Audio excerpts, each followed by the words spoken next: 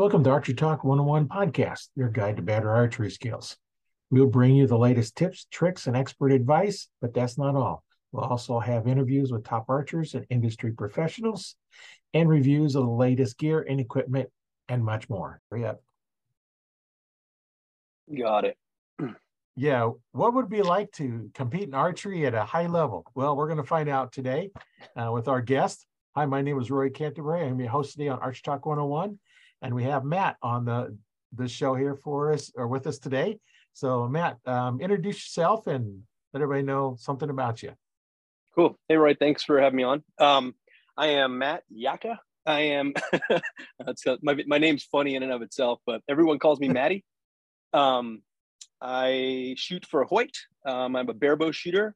Also a longbow and, just traditional archer in general. I've been for years. I'm from Staten Island, New York. It's where I was born and raised. It's a suburb of Manhattan, New York City. It's one of the boroughs of New York City. I moved out to Colorado here about 27 years ago.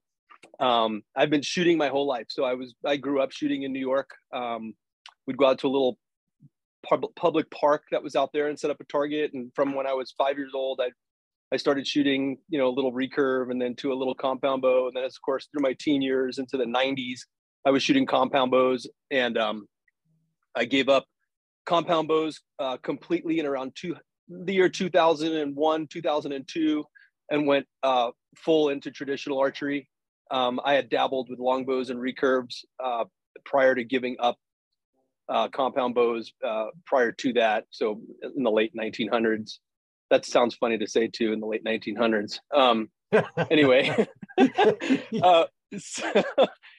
anyway, I went full traditional around 2001, 2002, and I just wanted to take my competing and competition. I was shooting pretty well, in the last 5 or 6 years, and I wanted to up it a bit. So I got my coaching certification through NTS or whatever, and just truly learned how the mechanics of the shot, how to shoot correctly, how to put it all together. And I started Olympic recurve around 2017.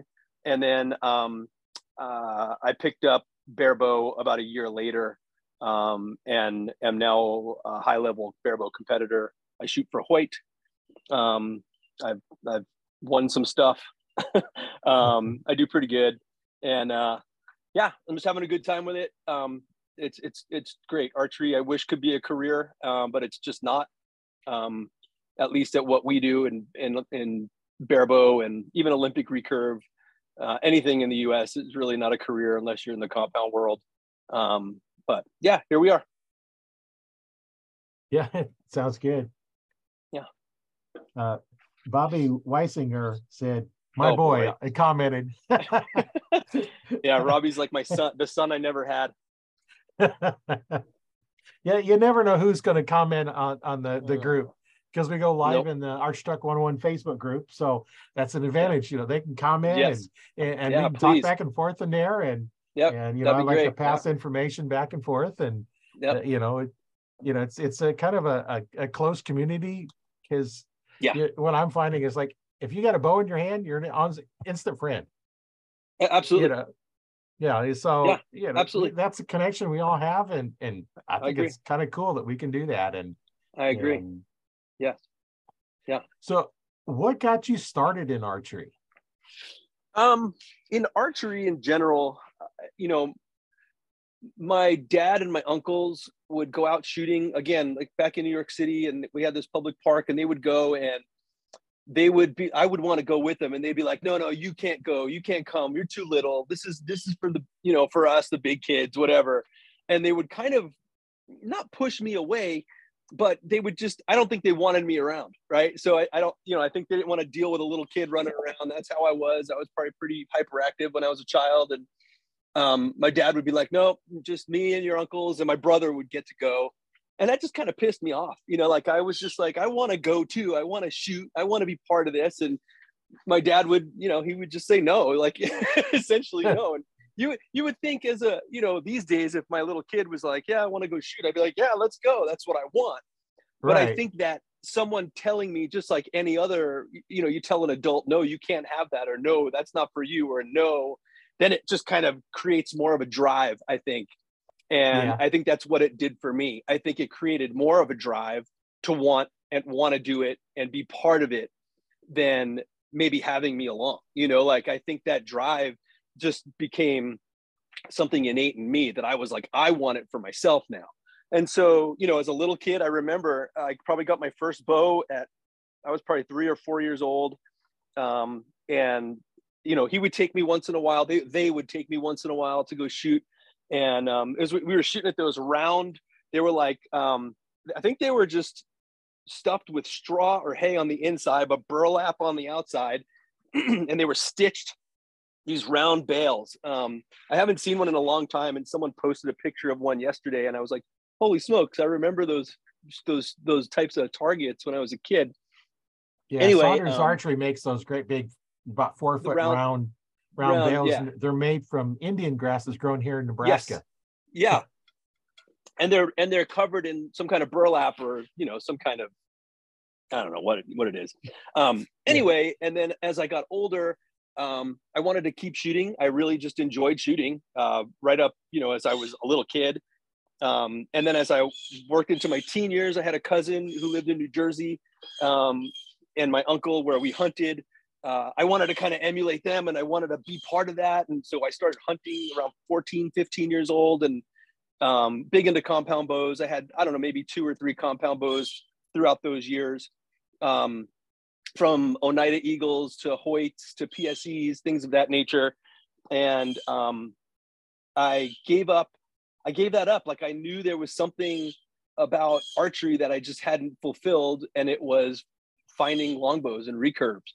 And in those later years, I was still in my 20s. Paul Bruner had Screaming Eagle Archery out of Montana. Excuse me, I think was the little company he had. And if you guys know Paul, I mean, he goes by Too Short, and he's very big in the traditional archery world. Anyway, friend of the Wenzel brothers.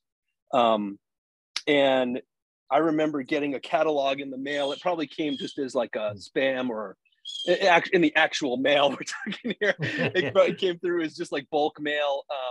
But it was one of their catalogs. It was for his company, and he would sell staves, like wood Osage staves, and he would sell bow blanks, and they would sell, maybe some longbows and recurves of what kind, I don't recall. It's back in the early part of the 90s. And I knew it's something I wanted to do. And I knew my dad had an old Ben Pearson recurve that was right-handed. It was in our basement for years. And I was like, well, I'm going to go shoot that thing. And I should go dig it up. It's in the basement. It's like 50 inches tip to tip. It's really small. Oh, a Ben Pearson BPH 52, I want to say it's called. It's probably a 52-inch bow. Really short. I killed a bear with it. I've killed a couple deer with it. Anyway, I picked that up, and here it was. This is post compound years, and I just started shooting at 5 yards. I mean, literally just shooting that recurve at 5 yards in my parents' yard, and then eventually worked my way back to 8, and then worked my way back to 10, and I got good enough that I was like, I'm going to go hunt with it. I did. I killed a deer my first night using that bow hunting, and then I killed a bear a couple years, like 10 years ago now. Just a couple of random things, and got some in the early part of the 2000s. Like I mentioned, I had gotten some pronghorn longbows. I was a big fan of pronghorn, still am. Herb's awesome. Herb does, if you guys know Herb, he's out of Casper, Wyoming, does a great job. I've had many of his bows, but he was the first true custom longbow I had ever gotten. And I had that bow for many years, killed a couple things with it.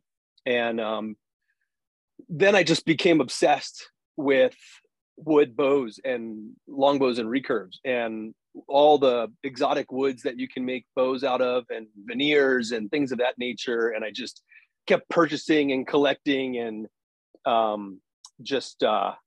creating accumulations, if you would, of different types of bows, and I've had several made by different people, and I just absolutely am in love with wood longbows and recurves. I started competing again.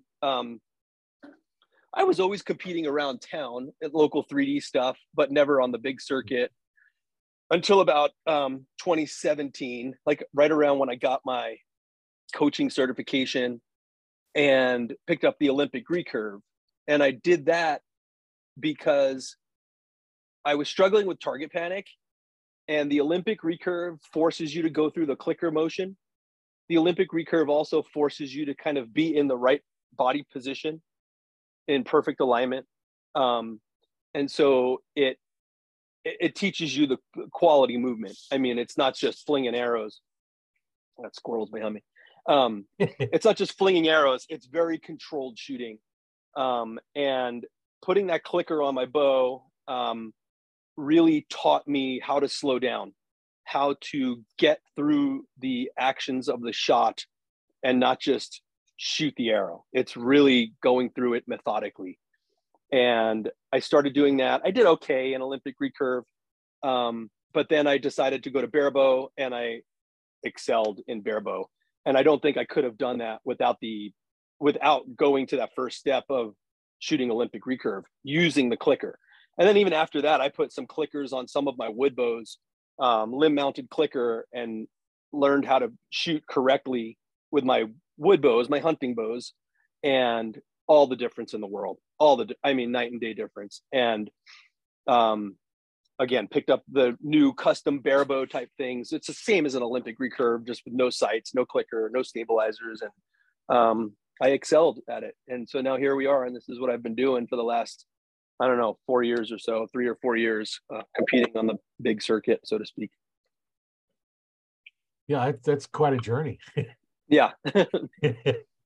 Yeah, but I love archery. I mean, I absolutely love archery. I mean, like I said, I would make it a career if it was a thing, but it's just not, Yeah, it's kind of tough to make it a career. I've talked to a few professionals, and they're not making money if they're not winning. No, and exactly. if you get sick, you have no income. Correct. You have to go shoot at all the meets, and you have to do good. And some people like that. I like to just shoot for fun. It's right. When I pull my recurve out, it's mostly just to get ready. I use it for bow fishing, and right. then I have my compound that I use for hunting and right. and other target and 3Ds and stuff like that. But my mindset changes when I pick up the recurve. Right. I'm still using the back tension to pull, just like I learned with the compound, and I use the same grip, the same draw length I'm using on my compound. Right. It's just I'm anchoring slightly different. I anchored corner mouth, index finger, where with my wrist strap, I'm anchored knuckle behind the jaw, and with my handheld, especially the ring finger at that spot. But it's all the same work. I use the same grip on it. So I grab it. It's the same grip I'm using. The only difference is I'm not looking for sights. I'm looking at the target. I completely instinctive. I look at the target and then just, let it go. Experience, let it go. And, I don't practice it enough to get really good with it. Right. I got a friend of mine. She's really good. And I think at them longer ranges, I'd have trouble keeping up with you from my compound. Yeah. There are some she's really a lot younger. Good... She can see good. I don't see as well out of my right eye anymore. So good vision helps, a little blurry. Without a doubt. Yeah. When you don't see them long distance targets, it's kind of hard to shoot them. So I stay, 40 and under just so I can see my targets. Yeah, there you go. Yeah. And, in the traditional archery world, I mean, most ethical or, people that are rational and reasonable about their shooting, they're keeping it, pretty much under 25, and you just need to be able to have decent vision at distance. You don't have to be, have an eagle eye or amazing vision. It's helpful for sure, but right. It's not the end all. Yeah. With my compound, I try to set up for 20-yard shots. Most of the time they come in closer than that. Exactly. I shot one deer at 40, and I think only one or two at 20. Everything else has been less than that. Yeah. At 5 yards, I shot one at 5 yards. Yeah. And 10 yards. I think people that really don't have good hunting experience especially out here in the West, we're told you're going to have longer shots. You will have longer shots, things of that nature. But I see so many guys at the archery range shooting nothing but the 60 to 100 yard range. And they're never at the 20, 30 yard range, like the up close stuff. And then when it comes down to it, these guys can't shoot at 20, 10, or even 5 yards. I can't tell you how many times during elk season while hunting, we've had elk at just on the other side of a tree. We're talking like right there, like just they're that close sometimes. And, with a compound bow, people don't realize like which sight pin do I use when it gets close like that? How do I do that? Or even, guys I know on a regular that I shoot with that shoot all day at these longer distances, and they miss or wound an animal at 20 or less yards because they're just not used to shooting that close. Right. If they're closer than 10 yards, pretty much all my pins fit on the kill zone. Right. So it doesn't really matter which pin. But right. What people don't realize, sometimes I've talked about this a few times on the podcast, but if you're shooting like a 5 yard shot, mm-hmm. your 20 yard pin is worthless. Right. You need a 60 or 70 yard pin. You got to use the higher ones. Yeah. And it's like, well, why do I have to do that? It's like, well, when you think about it, where's the arrow? The arrow is at the corner of your mouth. Where's your sights? Clear it by your eye. You're 3 inches high. So mm-hmm. It's something you have to look at. I was shooting, doing some videos shooting into a bag target I have sitting on my ledge in my basement. Well, it's a little bit high, and I know I'm off because I'm probably only about 10 feet away. Mm-hmm. So I'm looking, it's like, okay, I got to make sure my bottom pin is still on the bag. Oh yeah. Right. I don't want to stick it at 10 yards or 10 feet, my arrow into a block wall because it's going to bounce back. Yeah. And my wife and I are sitting there and she's recording while I'm doing it. And it's like, no, I don't want this coming back at me. The knock is just as dangerous as the point. So, you have to think about that at close ranges. You do. I know one time I was on a platform at a 3D shoot, and there was a gator 5 feet and from the platform. You're raised up, and I knew on mine at that time I had a program. I can't find it anymore. I don't know if it even worked on the new ones, but you could put in all the information. And it would tell you, what distance to set, your ranges for. And I actually you set 20 yard, and I just lined the pins up, and they just line up just like they should. But I, at 5 feet, I said I need to use my 70 yard pin. I'm 5 feet away. I'm shooting for 70 yards. Of course, on a platform, I draw up to get my form, and then your form is bend at the waist, not at the arm. So I'm bending, and it gets a little bit harder as you bend down. And I get down there, and I pull through my shot, and I nail it. Yeah. Oh yeah. No, those in 3D, in the 3D world, the 3D tournaments, or even field up close with compound guys, the 5 yard or closer target is the great equalizer, right? So it's the one that if you don't practice, if you don't try and know which pin you're supposed to shoot, those guys struggle, right? And they, some of the other people are killing that little dime size, 12 ring or 11 ring, whichever you're shooting, on the frog, right? But when if you don't know which one you're supposed to use, you could potentially get a 5 or an 8, if you don't really know how to use it. So not only knowing is also doing, right? So spend time practicing at those really close distances, because you'd be surprised in the real hunting situations how close you can get sometimes. Oh yeah, I've had them walk underneath my tree stand. It's like they're not even 4 feet from my tree stand as they're walking down the trail. Oh yeah. I was like, I don't want you that close. Come in further away. Right. Because you can't make the shot because it just you can't. Well, one, you can't bend down far enough. But, right. I've had them so close that I've seen the hair change colors as the arrow sure. into the hide. I was okay, I know exactly where I hit it because I seen it change colors. Yep. Yeah, I killed a buck probably about 20 years ago. He literally dead straight down. I think it was the first deer I ever killed. Let me think about this real quick. I think it was the first deer I ever killed. So it had to be more than 20 years ago. It was more like 35 years ago. I forget how long it's been since I just turned 51, and I can't believe that.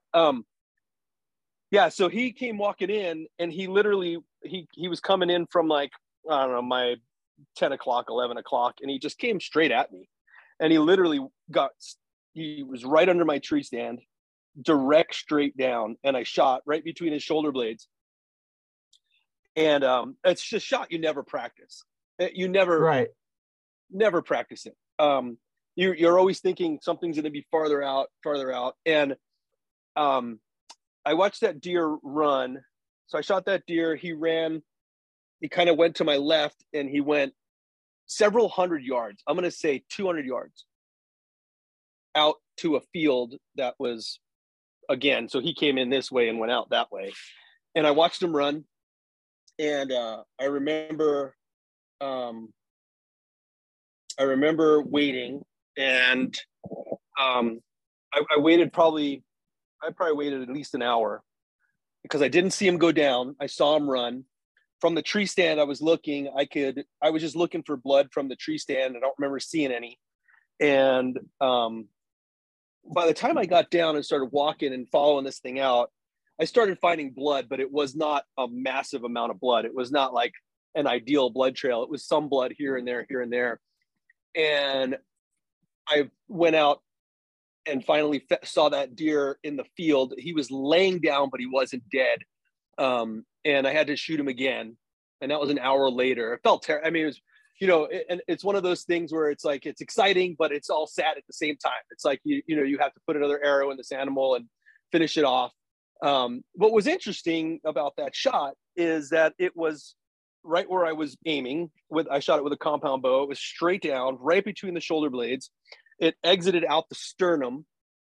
So, I mean, it was literally straight down, and I probably cut the heart, probably cut some lung or vein, I don't recall, and did not leave an amazing blood trail. And that thing ran, quite a ways.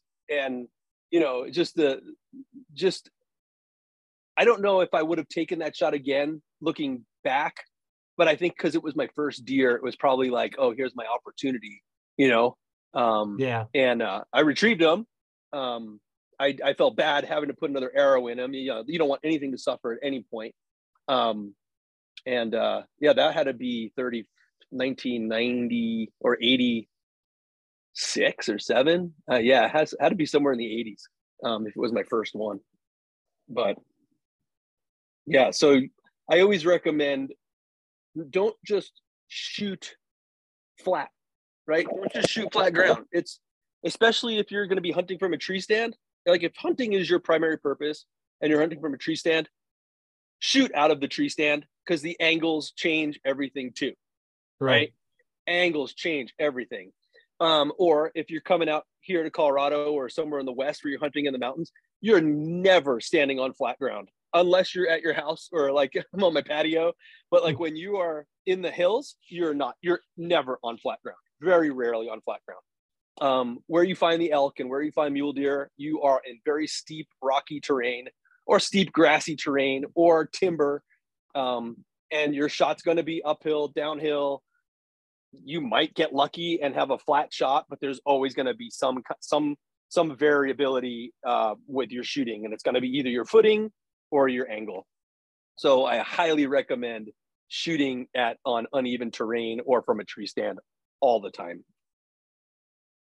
Yeah, and one thing to remember too is your form standing up in perfect position is from the waist up. Right. From the waist down, right. It doesn't matter what you're doing. You can be bending at the waist, bending with twisting, whatever you need to do. But that form that you come and draw when you're standing in that perfect position, that gets locked in. That's right. And if you start changing it, dropping your arm, I've done that before. I knew I dropped my arm. It's like, how come I can't see nothing? Well, the light of the peep changed, and your everything changes, and you just got to make sure that that's your form. And that's right. Sitting down, try shooting kneeling, and the longbow is a little tougher kneeling because they're kind of long. But so you have to cant or turn the bow. Right. That's where what the actually turned. Go ahead. I'm sorry. Continue. Yeah. With the compounds, they're a little bit shorter, so you don't have quite that problem, but you still got to, worry about Right. shooting, sitting down, and Yeah. And you got to be vertical. Your bow has to be vertical. right. When you're shooting a compound, else it doesn't work. No. That's kind of the love or allure for me of the longbow or the recurve, is like you can technically be laying down and shoot the bow, especially in a hunting scenario, right? You can be under a tree and leaning forward, or you get the idea. You don't have to be vertical to shoot that bow. That's kind of a nice feature. I know there was one time I seen this deer bedding down next to the trail, and it was a road the farmers use, and I took my boots off, just my socks, and I snuck all the way up to it. So I was, 5-6 feet away from it. Didn't know I was there, but there was no real cover for me to stand up. There's just grass about a foot tall, and I got a compound. I can't shoot it. Crossbow, I could have, because it can be shot down low. The compound, no, you can't. Like you said, you can't lay them down because, one, the arrow ain't going to stay. No. And two, your pins are going to be way off.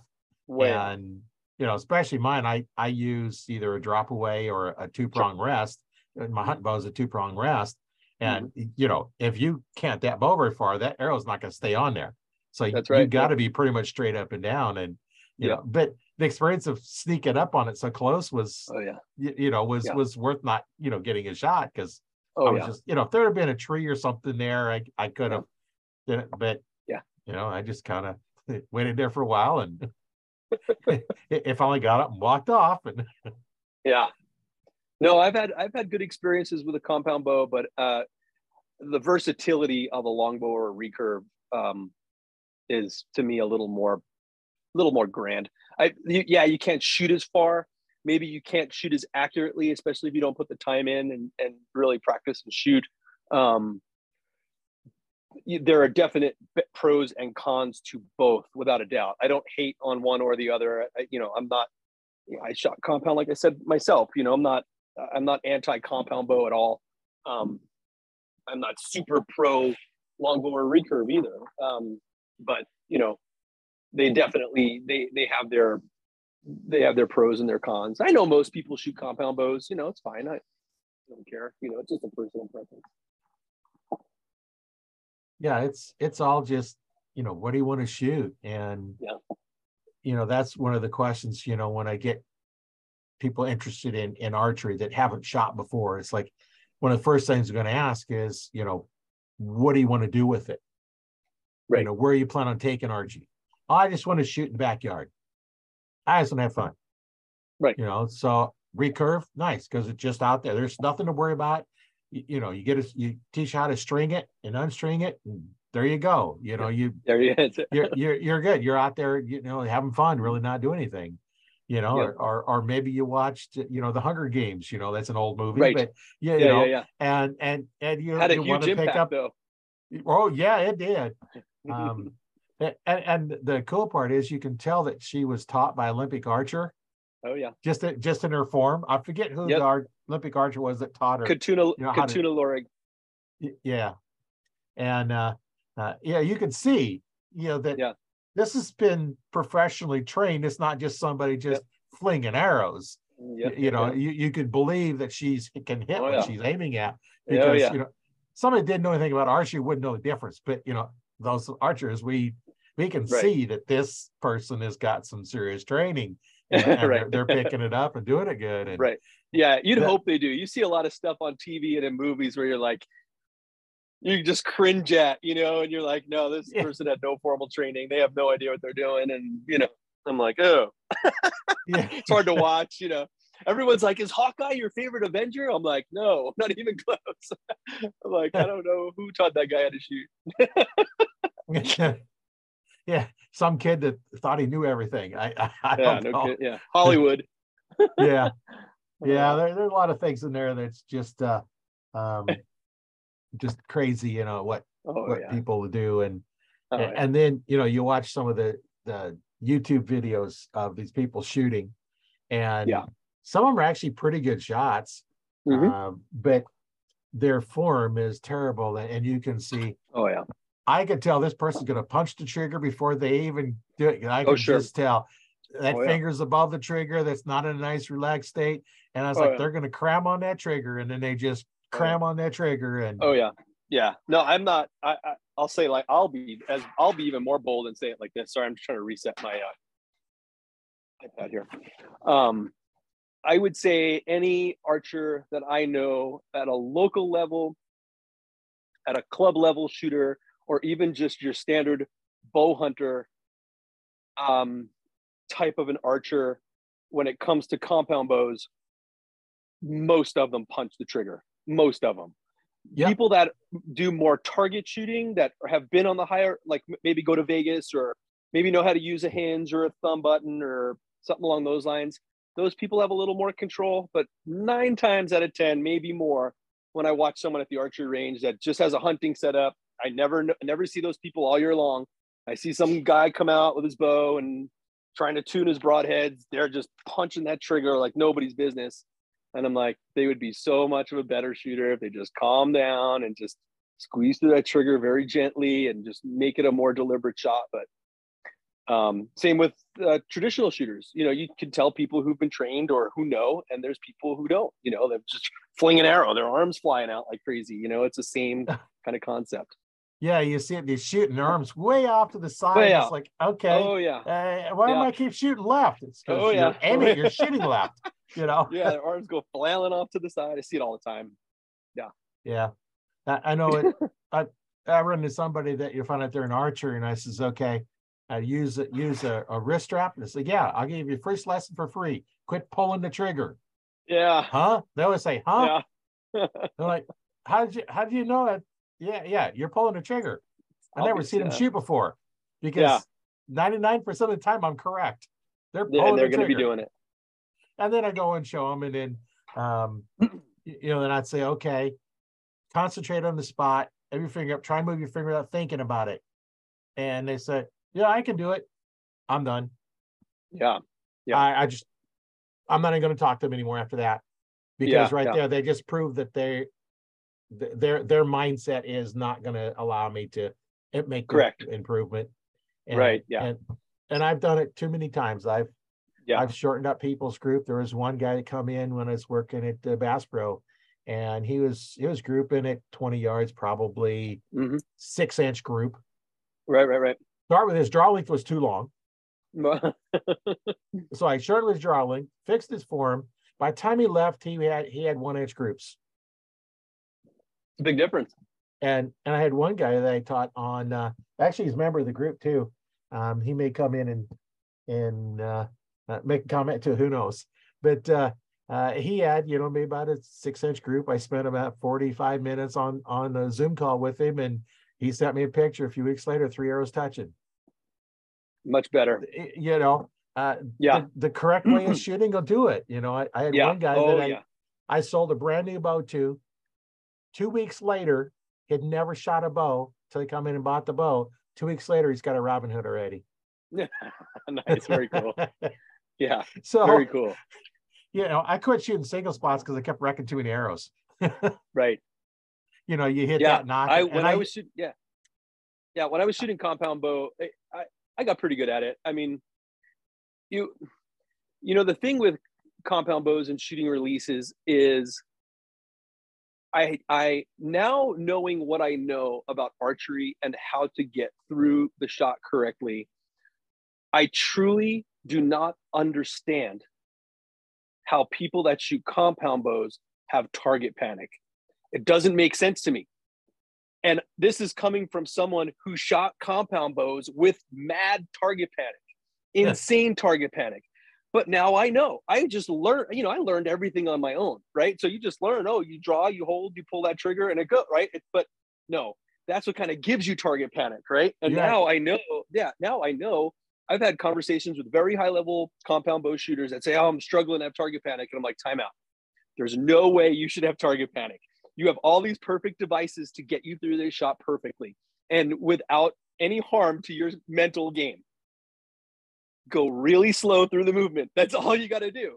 Just if you're using a trigger, sure, put your finger on the trigger, hold your sight on that pin, keep that elbow moving back, and just gently keep touching that trigger. Just keep pressing through it. It'll go. Don't need to punch that thing to make it happen. Just be very gentle with your movements, very slow, very deliberate. It will go. And just hold your pin on. And when that thing surprises you and goes, it'll go. Right? Right.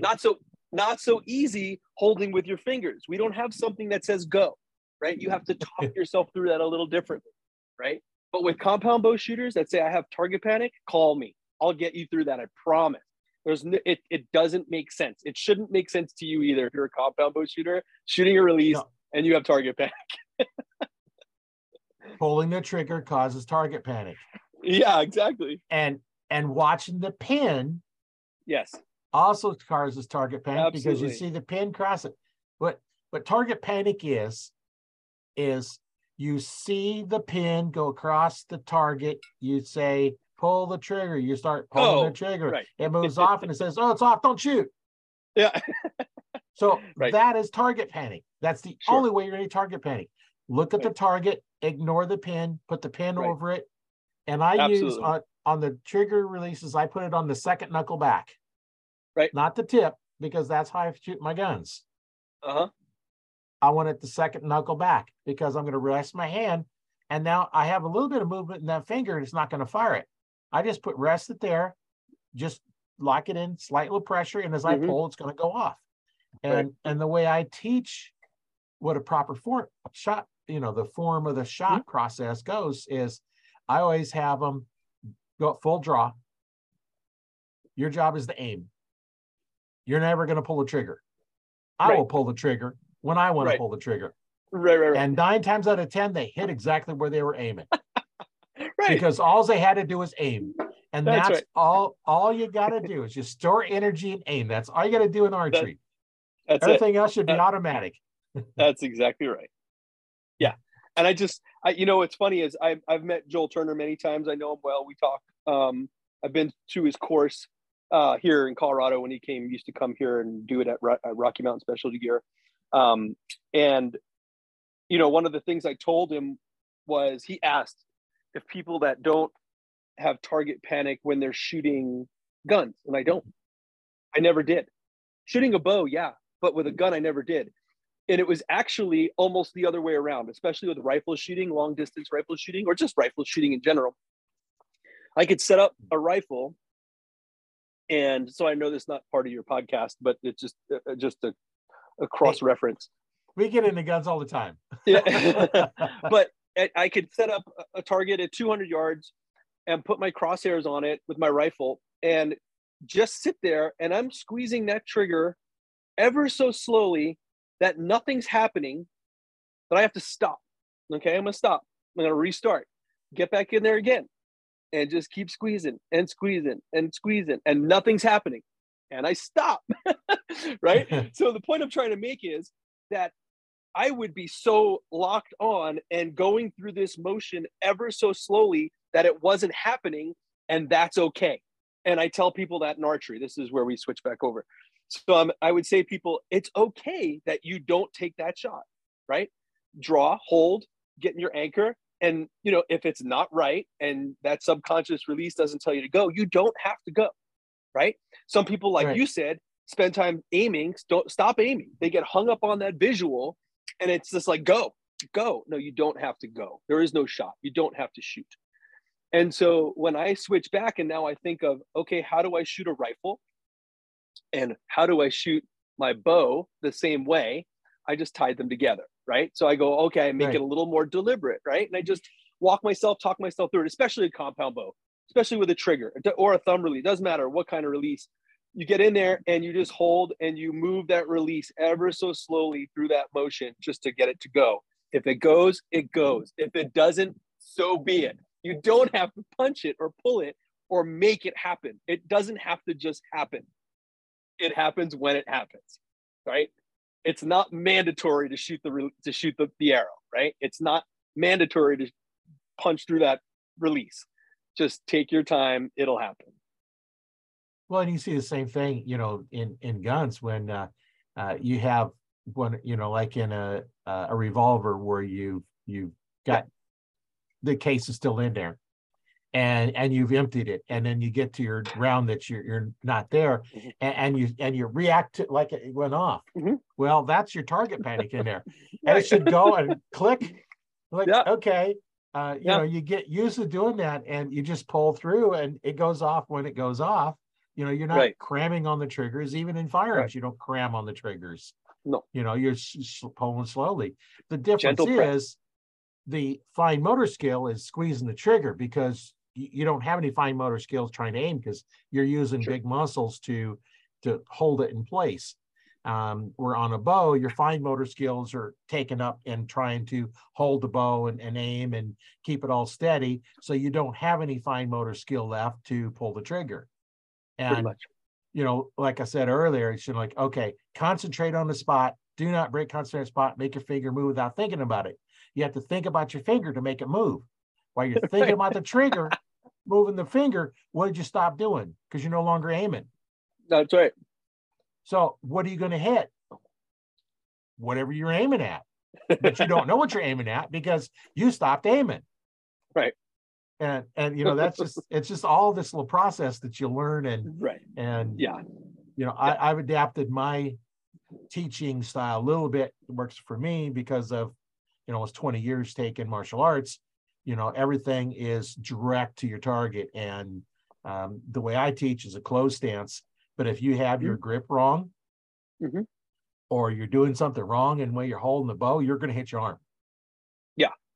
You will hit your arm. If your drawing's too long, you're going to hit it because you had an open stance. If your grip is wrong, you hit your arm. But if your grip is right and your drawing's right, you won't hit your arm.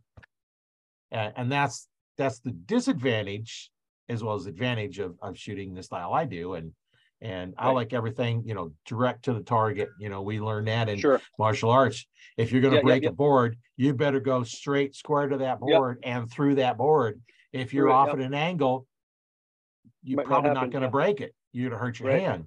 And the same thing with setting up your bow. You want all that force to go between the nock and the tip. Sure. That's the maximum amount of force down that shaft, which is going to give you the best speed and your best performance. That's why, how you tie your loop on is very important. There's a way to tie it on so it doesn't want to twist. And then you want the same, if you're going to put a knock point on, a lot of people say, well, you got to put a knock point on. No, you don't. I've tied hundreds of them on and never put a knock point on. But you're not untying my knots. You're cutting them off. If you got to change them, you can do a little twisting. That's about it. But you're cutting them off because the way I put them on, they're not coming loose. Now, if you put a knock point on above it, you got to put one below it because you want that loop to be above and below your arrow so the center is right on it. Yep. And I proved that one night when a guy come in my store and wanted me to set up his bow to shoot 2 arrows at once. That was before center shot design risers, and it was the stick on rests. So we stuck on two rests, and we got it set up. And using a release, we tried, in the middle, above, below, the front. The only way that worked, the consistent space, was able to get down to like less than an eighth of an inch distance between the arrows on every shot. Pretty close. But we had the fletching lined up, so they worked good, and a knot was above the top arrow and below the bottom arrow, and there's a knock point for the second arrow. The main arrow, but that give us the best performance on that and shooting it. And it's one of those things that's he come into the store after we close because as you can't afford me while I'm open, but that sounds like fun, let's go play. So he come in, we played for about an hour and a half, something like that, and all kinds of different stuff. And he was a motivational speaker and wanted to get the kids' attention, shoot 2 arrows and pop 1 balloon or 2 balloons or whatever it was, and get their attention. And that is fun. It was fun, setting it up, doing something like that. And the knock point is a lesson I learned too late in my archery career. The double knock point makes all the difference in arrow flight, or like what you're stating, the loop, right? So if you get a D loop, your arrow sitting in that gap, between your two knots, it's the same concept as if you're shooting with fingers and you have two knock points above and below. When you shoot an arrow off a traditional bow, or even some of these ILF, target rigs like I shoot, if you don't have that bottom knock, it will kick down hard, and it'll actually slide on the string prior to release.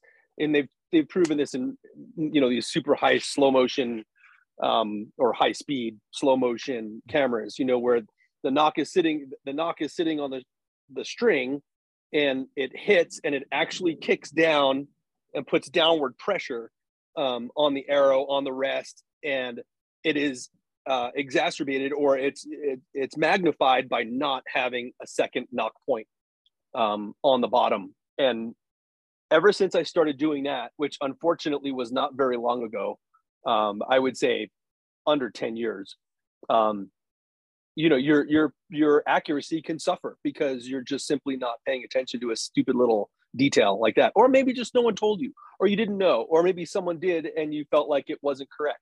But until you really spend time with something like that and test it yourself and see how it makes sense, it starts to make sense. Yeah. And with some of the, the cameras, that they're, oh yeah, this one has a slow motion mode on it. So it's like, I'm sometime I'm going to try a slow motion and see what it does.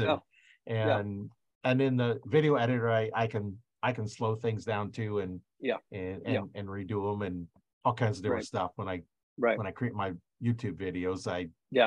I don't edit the podcast. What we say is what we say. Yeah, just the way it rolls. Unedited. Yeah, whatever it is, I don't edit it. Go ahead.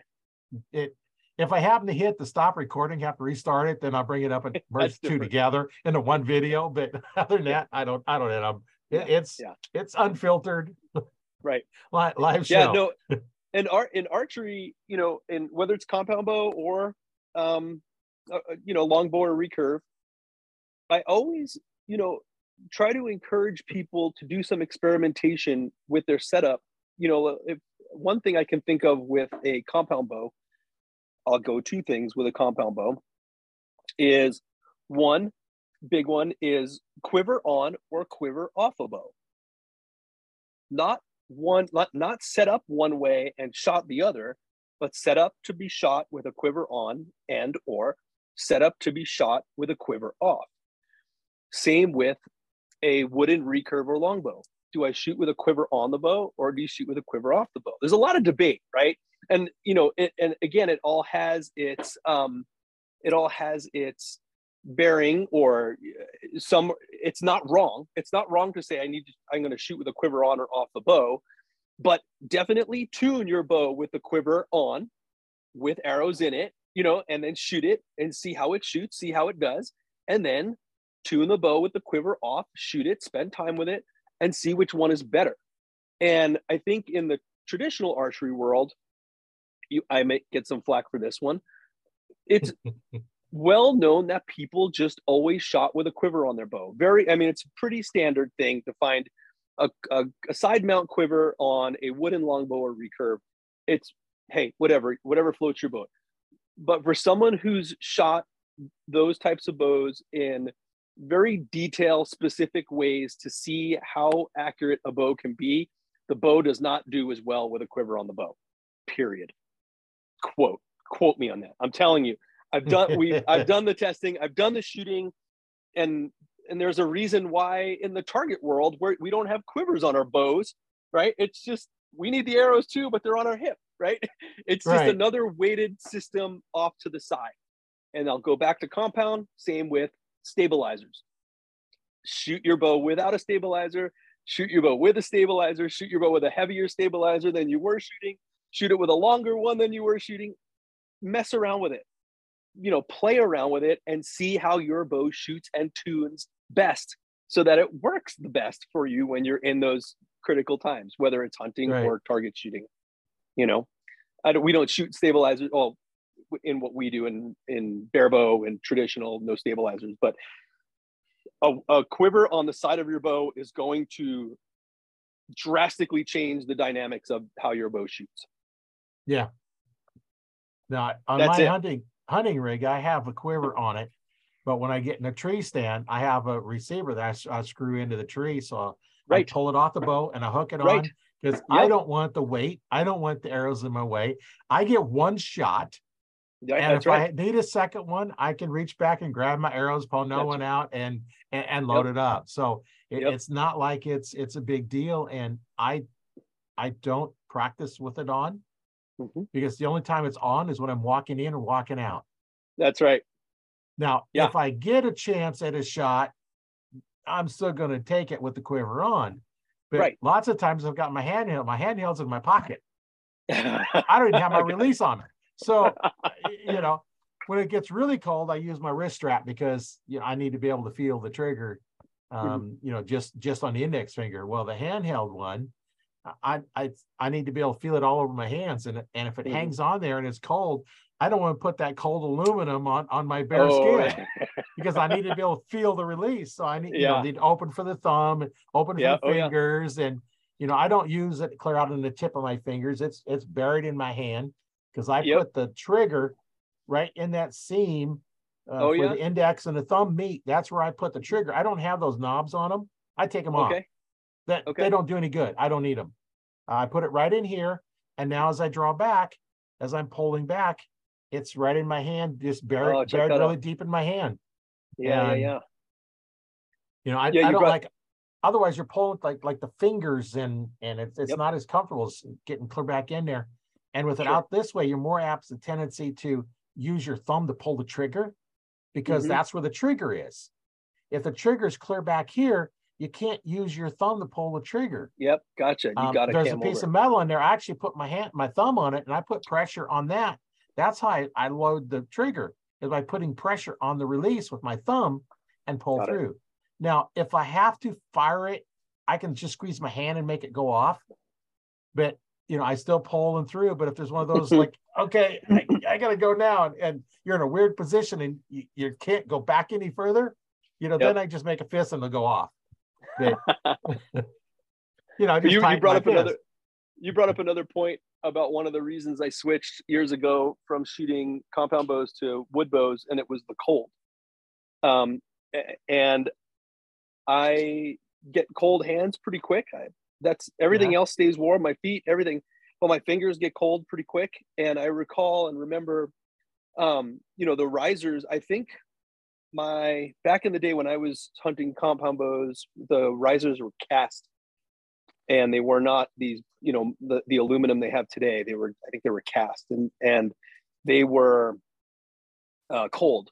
The metal was cold, especially if you were out, hunting all day or you were in the wintertime, those risers got cold. And on top of that, the release, I wanted to wear a glove and you couldn't wear a glove with the release on, and you couldn't No. shoot your bow with a glove on. It was just kind of a pain in the ass kind of thing. And I remember going, well, a wood bow, it doesn't get very cold and I can keep my tab in a glove, curled up. And when I need to shoot, I can just keep my glove, strapped to my leg with a little clip, and then just pull my hand out, and then I have my tab and a wood bow, and it was like, oh, this is almost heavenly in comparison to an aluminum riser. Yeah. So it was one of the other reasons for my change. Well, and on my recurve, I have the no gloves on there, so I don't need a Yeah. glove Oh or a yeah. tab or anything. There you go. And I know Yeah. you just keep your fingers. I just need the tips of my fingers out That's to right. feel it. Yeah. I did put a small thin glove on because you can still Hmm. feel it through there, Oh sure. Yeah. and slide it off that way. And Yeah. you know, if you Yeah. have a glove, You don't really see the no glove much anymore. I have some. I have some original ones, like old ones, and then they have a modern version. It's a little spongier. I know they give those to kids, like they have kids, like when kids go to archery shops to just try yeah, out bows, they have them on a lot of the bows where you don't need to worry about a glove or a tab and fumbling with that, because that could get take some getting used to. But the no glove, it's funny you brought that up. I know a lot of bow fisher people use that too. Like, and they put on their bow fishing rigs, and that's who cares exactly if it why I gets have it wet? on Yeah. mine because it's set up for bow fishing. And There you you know, I go. have a glove. It's like I don't want to be out, you know, bow fishing and have the slimy fish and wet. Get it on the leather glove, and There you go. you know, Yep. the no glove, towel, wipe It's perfect. hands. go for the next one. And bring it in, and your hands are wet, wipe it on the towel and go, or your jeans or your shirt or wherever, you know. That's right. Yep. Yeah. Funny. Yeah. Anyone send any questions? I know, but Robbie said spitting facts. I don't know what we were talking about, but yeah, well, we got a lot of Robbie facts we've been pushing out. Yeah, Robbie will sit there and harass me the whole time. He's been texting me too at the same time, trying to get me to laugh. He's trying to get me to laugh. It ain't working, Robbie. Nice try. Well, Robbie's one of our best barebow archers we have in the country right now, and he's going to be probably the best at some point for a very long time because he's a young kid. Well, you know, we're gonna have to get him on the podcast then. Sure thing. Yeah. So Robbie, let me know here. We'll get you on the podcast. You know what? Here we go. We're gonna, let's see if I can reply to him. I could.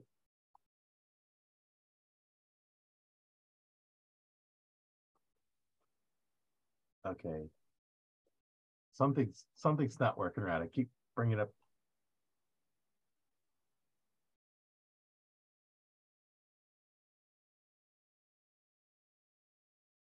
Yeah, I don't know. I'll have to send him a message when we get off here. It's like, okay, here we go. Yeah. No, Robbie's a good kid. He's a top shooter. He won our indoor nationals championship this year, and he just won the outdoor national championships this year. So he's got two of them. And then last year at field, he won the field national championship. So he's got all of them except 3D pretty much. He's won all the national championships that we have. So he's very good, very proficient, very determined. He's a good kid. I don't like to give him too much credit. I still kick his ass in a fight and in archery. It doesn't matter. And I had a broken wing here, so I can. Yeah, I just messaged him like, okay, here's the link, the scheduled time. We got to get you on. So he's a good kid. Well, yeah, get him on. He's a good kid. Hey, you know what it takes to be on is we got to start talking archery. You know, if you've never shot archery, you know what? Hey, great, we'll be on. Yeah. No, it's good. These podcasts are good for, especially if people listen to the podcast or they go on your YouTube channel, whatever, and they, whether they want to learn or whether they're advanced and, you know, maybe catch a new clip or something that they've never heard before. That's important. You know, it's important for people to get information, and it's good for people like you to put it out there, you know? Yeah. Yeah. Robbie's coming back. He does kick my booty. Yeah. Right. Yeah. He's a good kid. Yeah. Get him on. You'd be entertained by Robbie for sure. Yeah. It's all good. You know, we get somebody that's thinking about starting an archery. You know what? Hey, perfect. You know, that's why I named it Arch Talk 101, because there you go. That's the first thing, you know, for beginners, and, you know, 100 level. help somebody starting out. And, you know, and I've had, you know, people on that have had struggled with stuff, and we work through some of the stuff on the podcast. I'm not opposed to, you know, teaching while we're on the podcast. You know, if we can come up with something that works pretty good. And I know there's some things that I've done, people have said, oh, I never thought about that. That might help. You know, and one of the things I do when my form goes away, it's like, okay, something's not right. I always had a string that I put around my thumb that was my draw length, and I practice shooting that string. Oh, sure. And the string, if I'm doing it incorrectly, the string hangs up on my thumb. When I do it correctly, the string launches straight to where my target is. Oh, I see. Yeah, gotcha. Yeah. So my form is going straight to my target. Once I get that, it's like, okay, now I shoot the bow, and I'm back on where I need to be. Gotcha. You know, it's a way you can practice inside your house. Just, you know, I practice with a rubber string. I practice with a rubber tube all the time. I mean, I have a rubber tube that I draw and anchor and shoot, you know, just to kind of ingrain my physical process.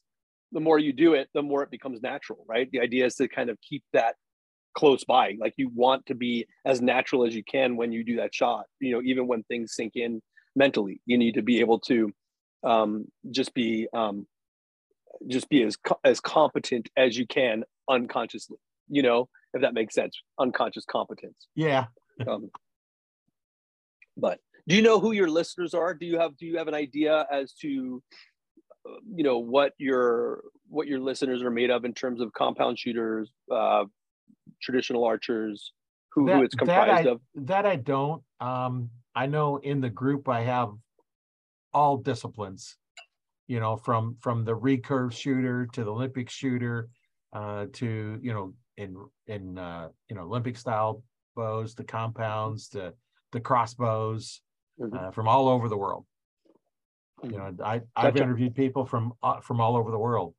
Well, yeah. So it's interesting talking to people in different countries and how their archery is the same and how it's different, and the way they do things a little bit different. And I saw you had a podcast like a couple of weeks ago. I think it was a guy from Ireland.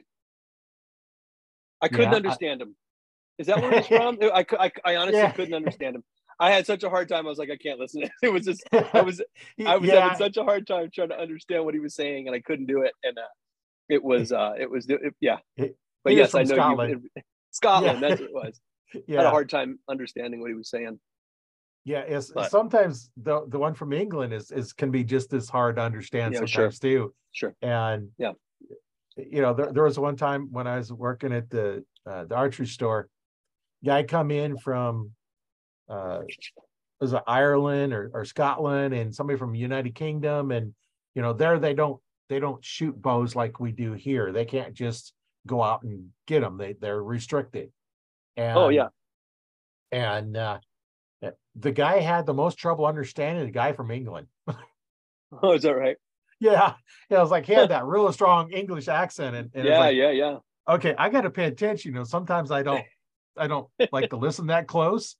Yeah. But when it's one-on-one, then I don't have a whole bunch of other distraction going on. And, I can understand him, but, it's, I got the headphones on that cuts out all the other background noise, so I can understand a little more. But yeah, it's interesting, and people all over the world, and if we have to use Google Translate to talk, I was gonna say you need a translator.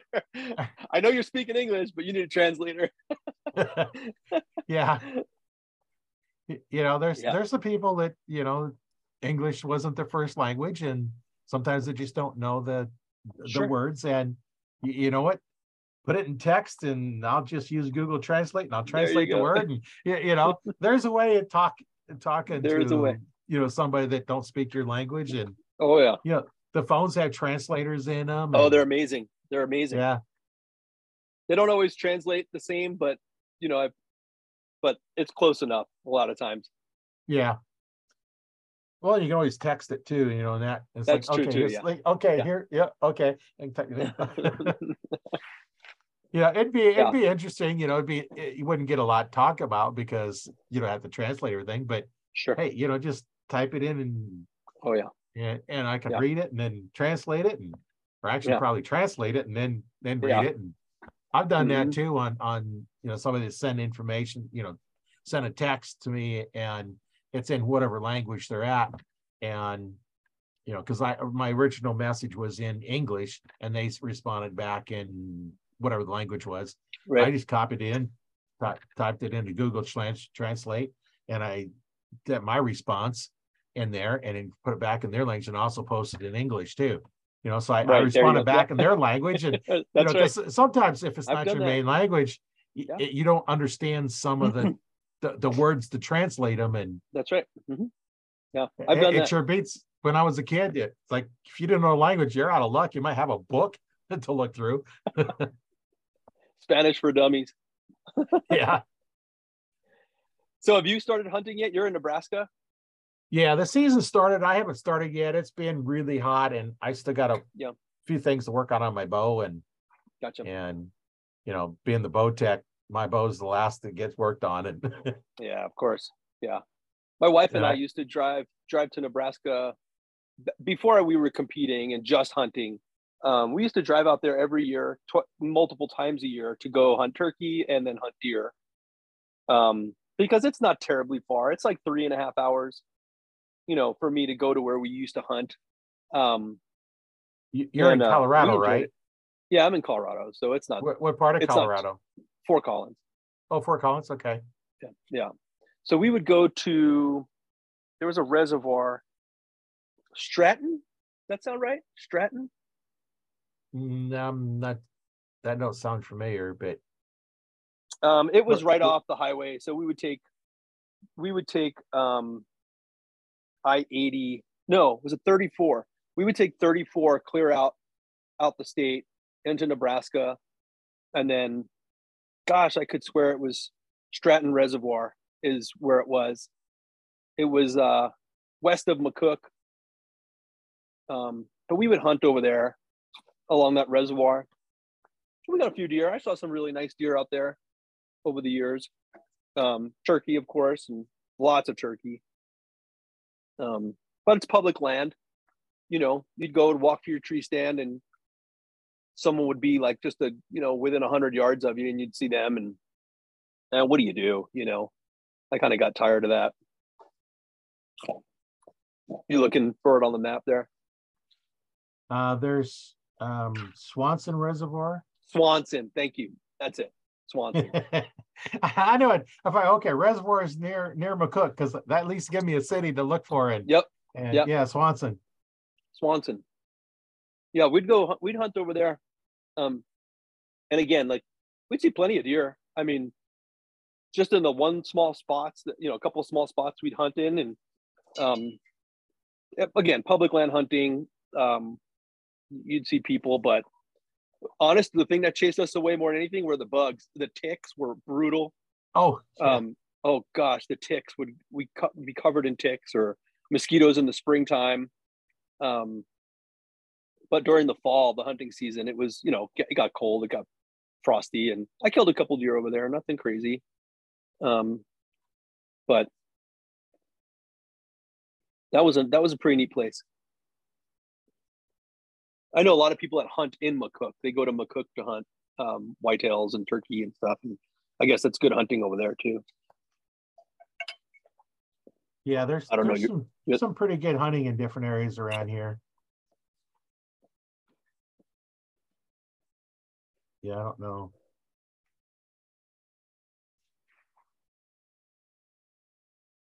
I just kind of looking it up. It's a pretty good sized lake there off It's Highway huge. It's 34. really big. Yeah. Oh It's yeah. really big. It's a really big lake. And there's a lot of nice land around it too. Mm-hmm. Yep. A lot of deer in that area.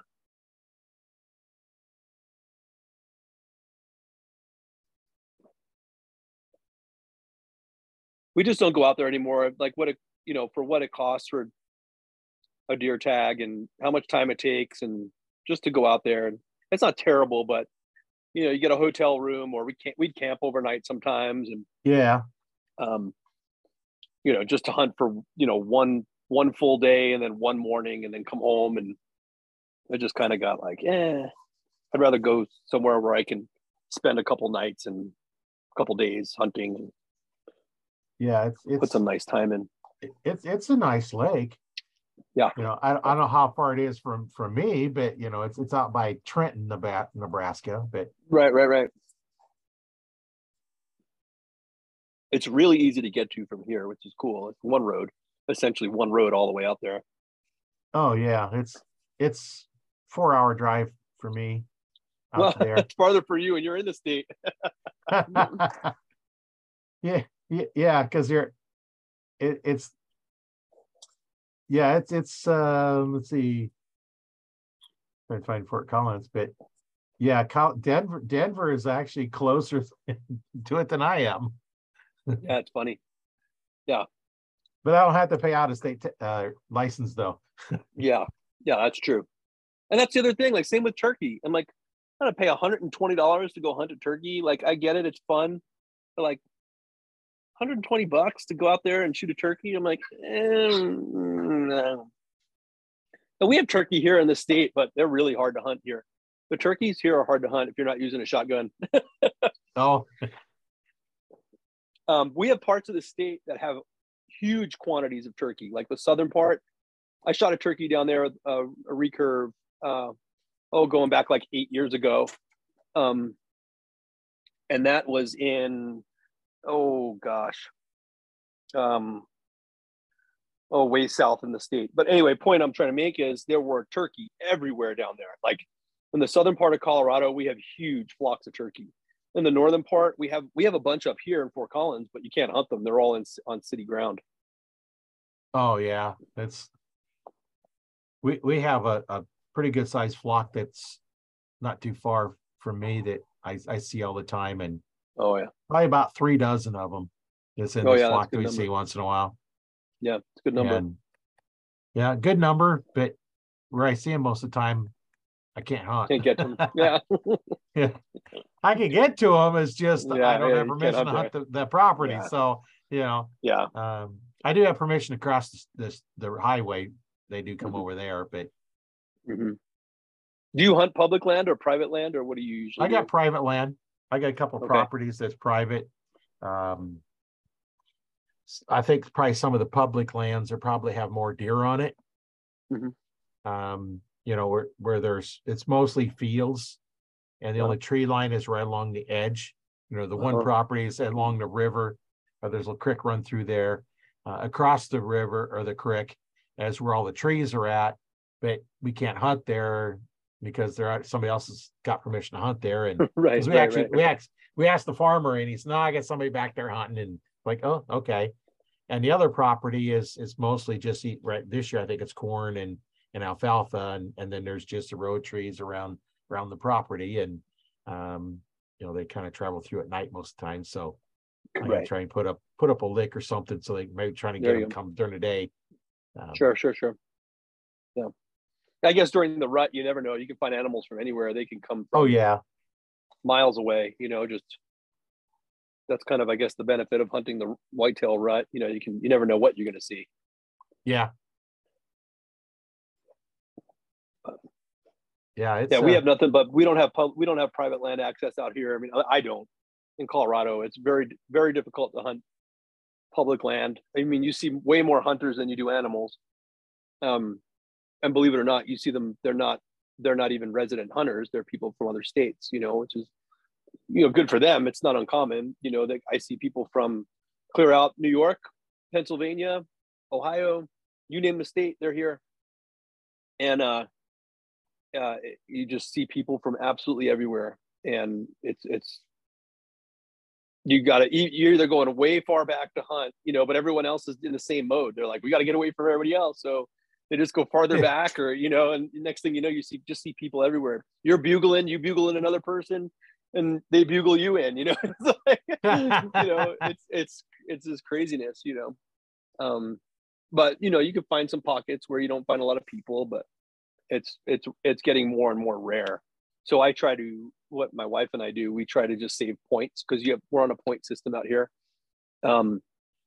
Deer are 100% point. You have to have points for deer tag.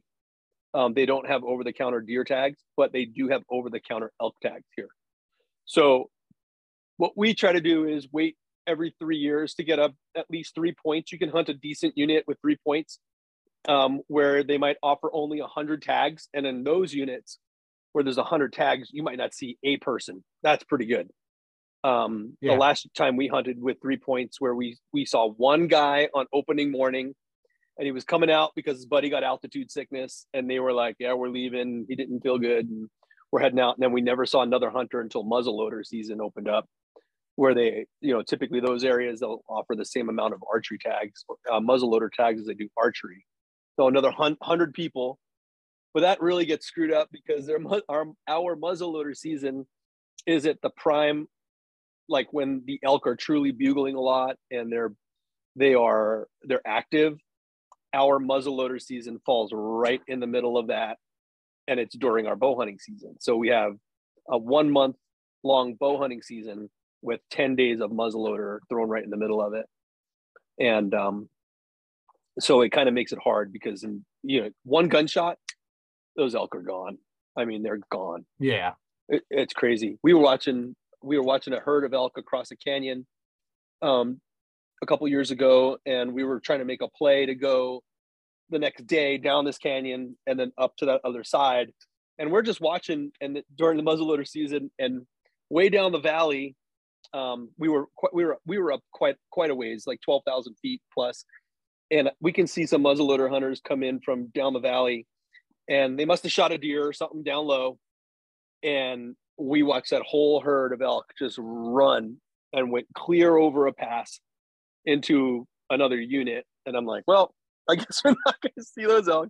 But it's a funny thing, like, one gunshot and it just sends animals just sprawling in all different directions. Yeah. So, I mean, it's kind of hard to hunt among the muzzleloader hunters out here. So it's either you're going to be part of the, you either fight the tide or you go with it, right? So it's like I've kind of also considered, with my wife, I'm like, well, maybe we should get a muzzleloader tag and hunt the muzzleloader season because it's typically the best time. Right. But at the same time, it's like, no, we're true bow hunters at heart. We're not gonna take that route. So we just suffer through it, so to speak, and not against muzzleloader hunters at all. So be it. That's your thing. It's just unfortunate for us as bow hunters that it falls right in the middle of our season.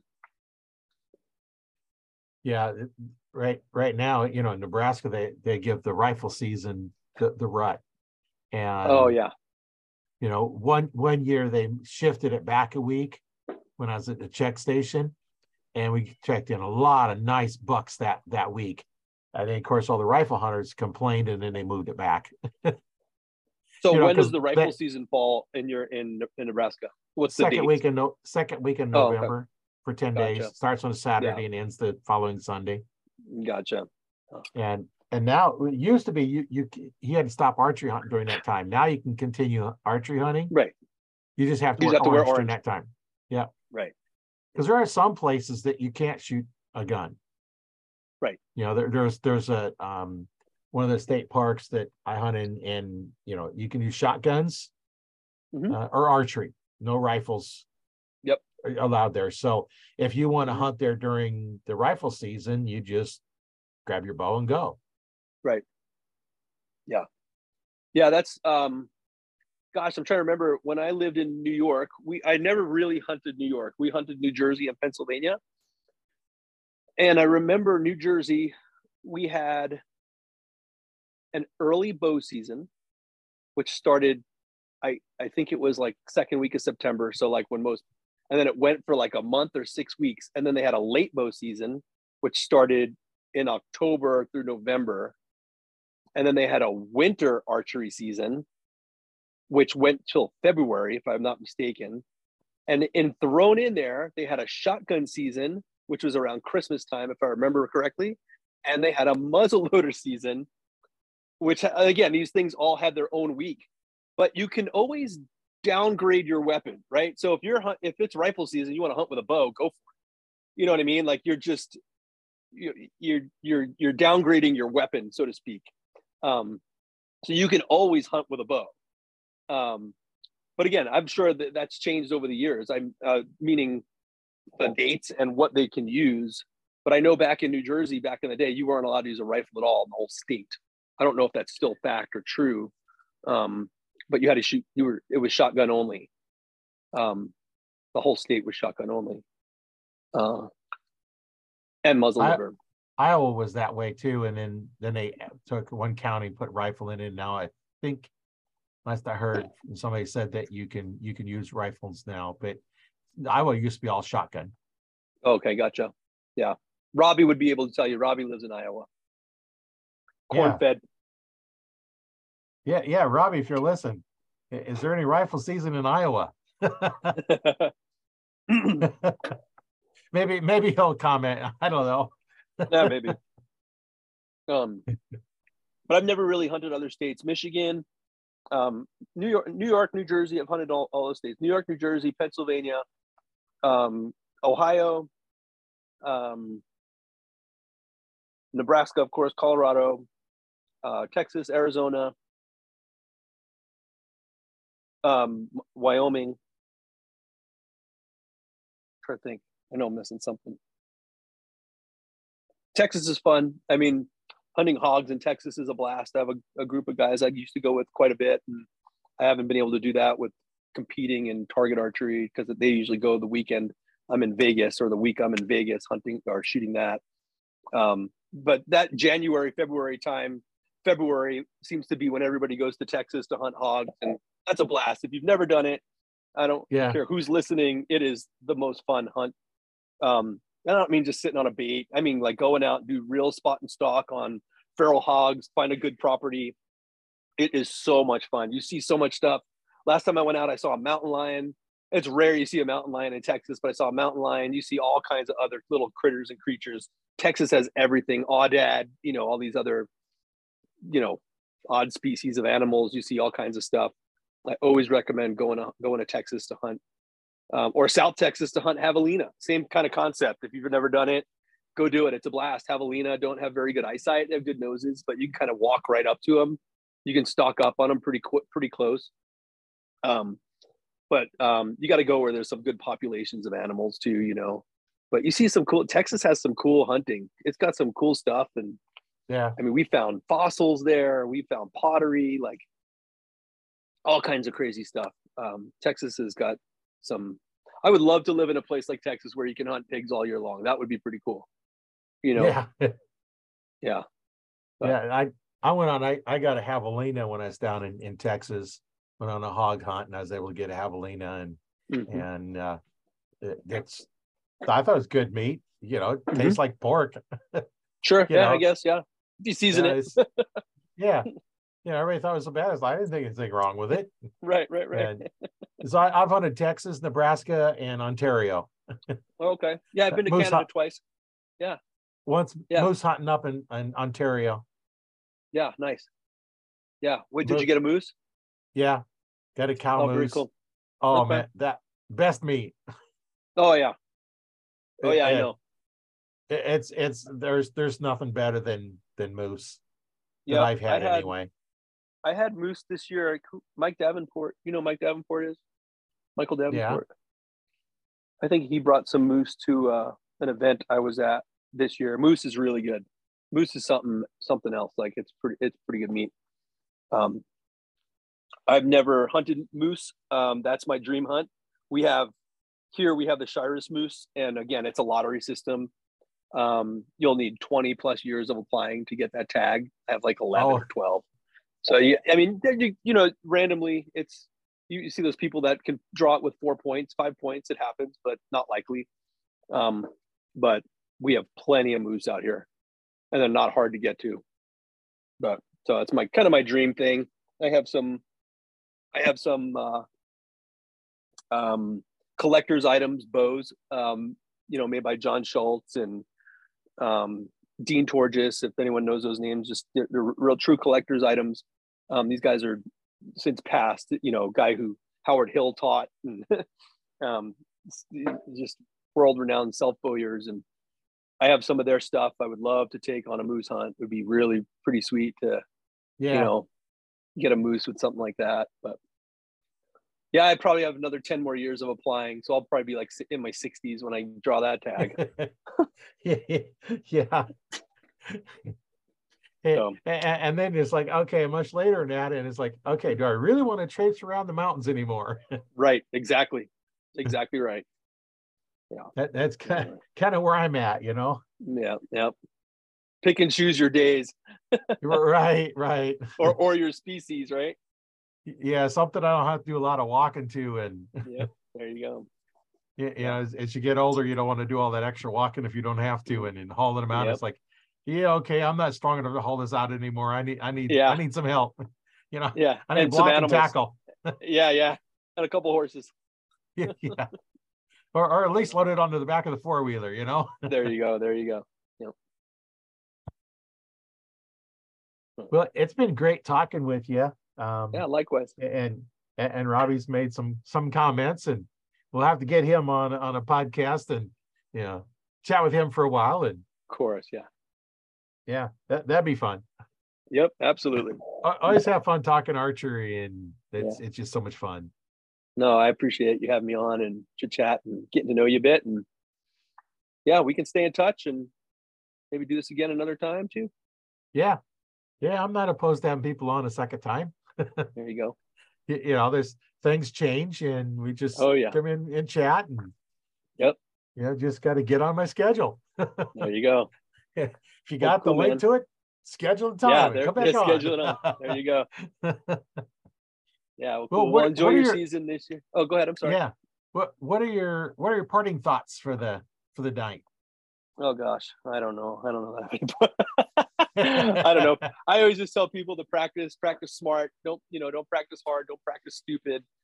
Just every shot you take with archery, just make it deliberate. Like don't just fling an arrow, and don't get mad. Um, a calm head and heart is very important in archery. Like you have to be very patient. You have to be very, very patient with yourself and the sport. It's not easy. And there's a reason we do it. And it's because it's hard to perfect. Right. And Right, it we're is. shooters. If you're a true shooter, you're trying to perfect this game, right? You want to do it as best you can. And it's really difficult to do. And so if you're gonna do that, you have to be calm in your head and Right. calm in your heart. Yep. Yeah, you can't do this if you're stressed or thinking about anything else because you just focus and you get out there and if you learn how to do it, it's like everything just goes away and That's right. you're just focusing on one thing. That's Storing right. energy in the bow and aiming. That's right. Store energy, aim. Store There you energy, aim. go. Think of That's it. nothing else. That's it. Nothing else. That's it. Well, I'd like to thank you for being on, and our listeners and watchers like to thank you for spending this time with us. And you can catch the video on the Arch Talk 101 Facebook group or on my YouTube channel. I'll leave a link in the description on how to get to some of those. And also the audio is available on wherever you listen to your audio podcasts. Like Spotify and I think the Apple ones. There's a Google one and something I forget. I forget all of them. I just post it out there. It sends them all out for me. And then I'm also on Audible, so you can get out there and listen to it on Audible as well. It's free. Not like a lot of the books. This is a free one. So Very cool. It's been a lot of fun talking with you, and Likewise, thank you. And I'm sure we'll connect again, and if nothing Absolutely. else, we'll connect in the group or something. But Absolutely. yeah. Yep. Thank you for having me. I appreciate it. Yeah. My name is Roy Canterbury. I've been your host today on Arch Talk 101, and we'll see you on the next one.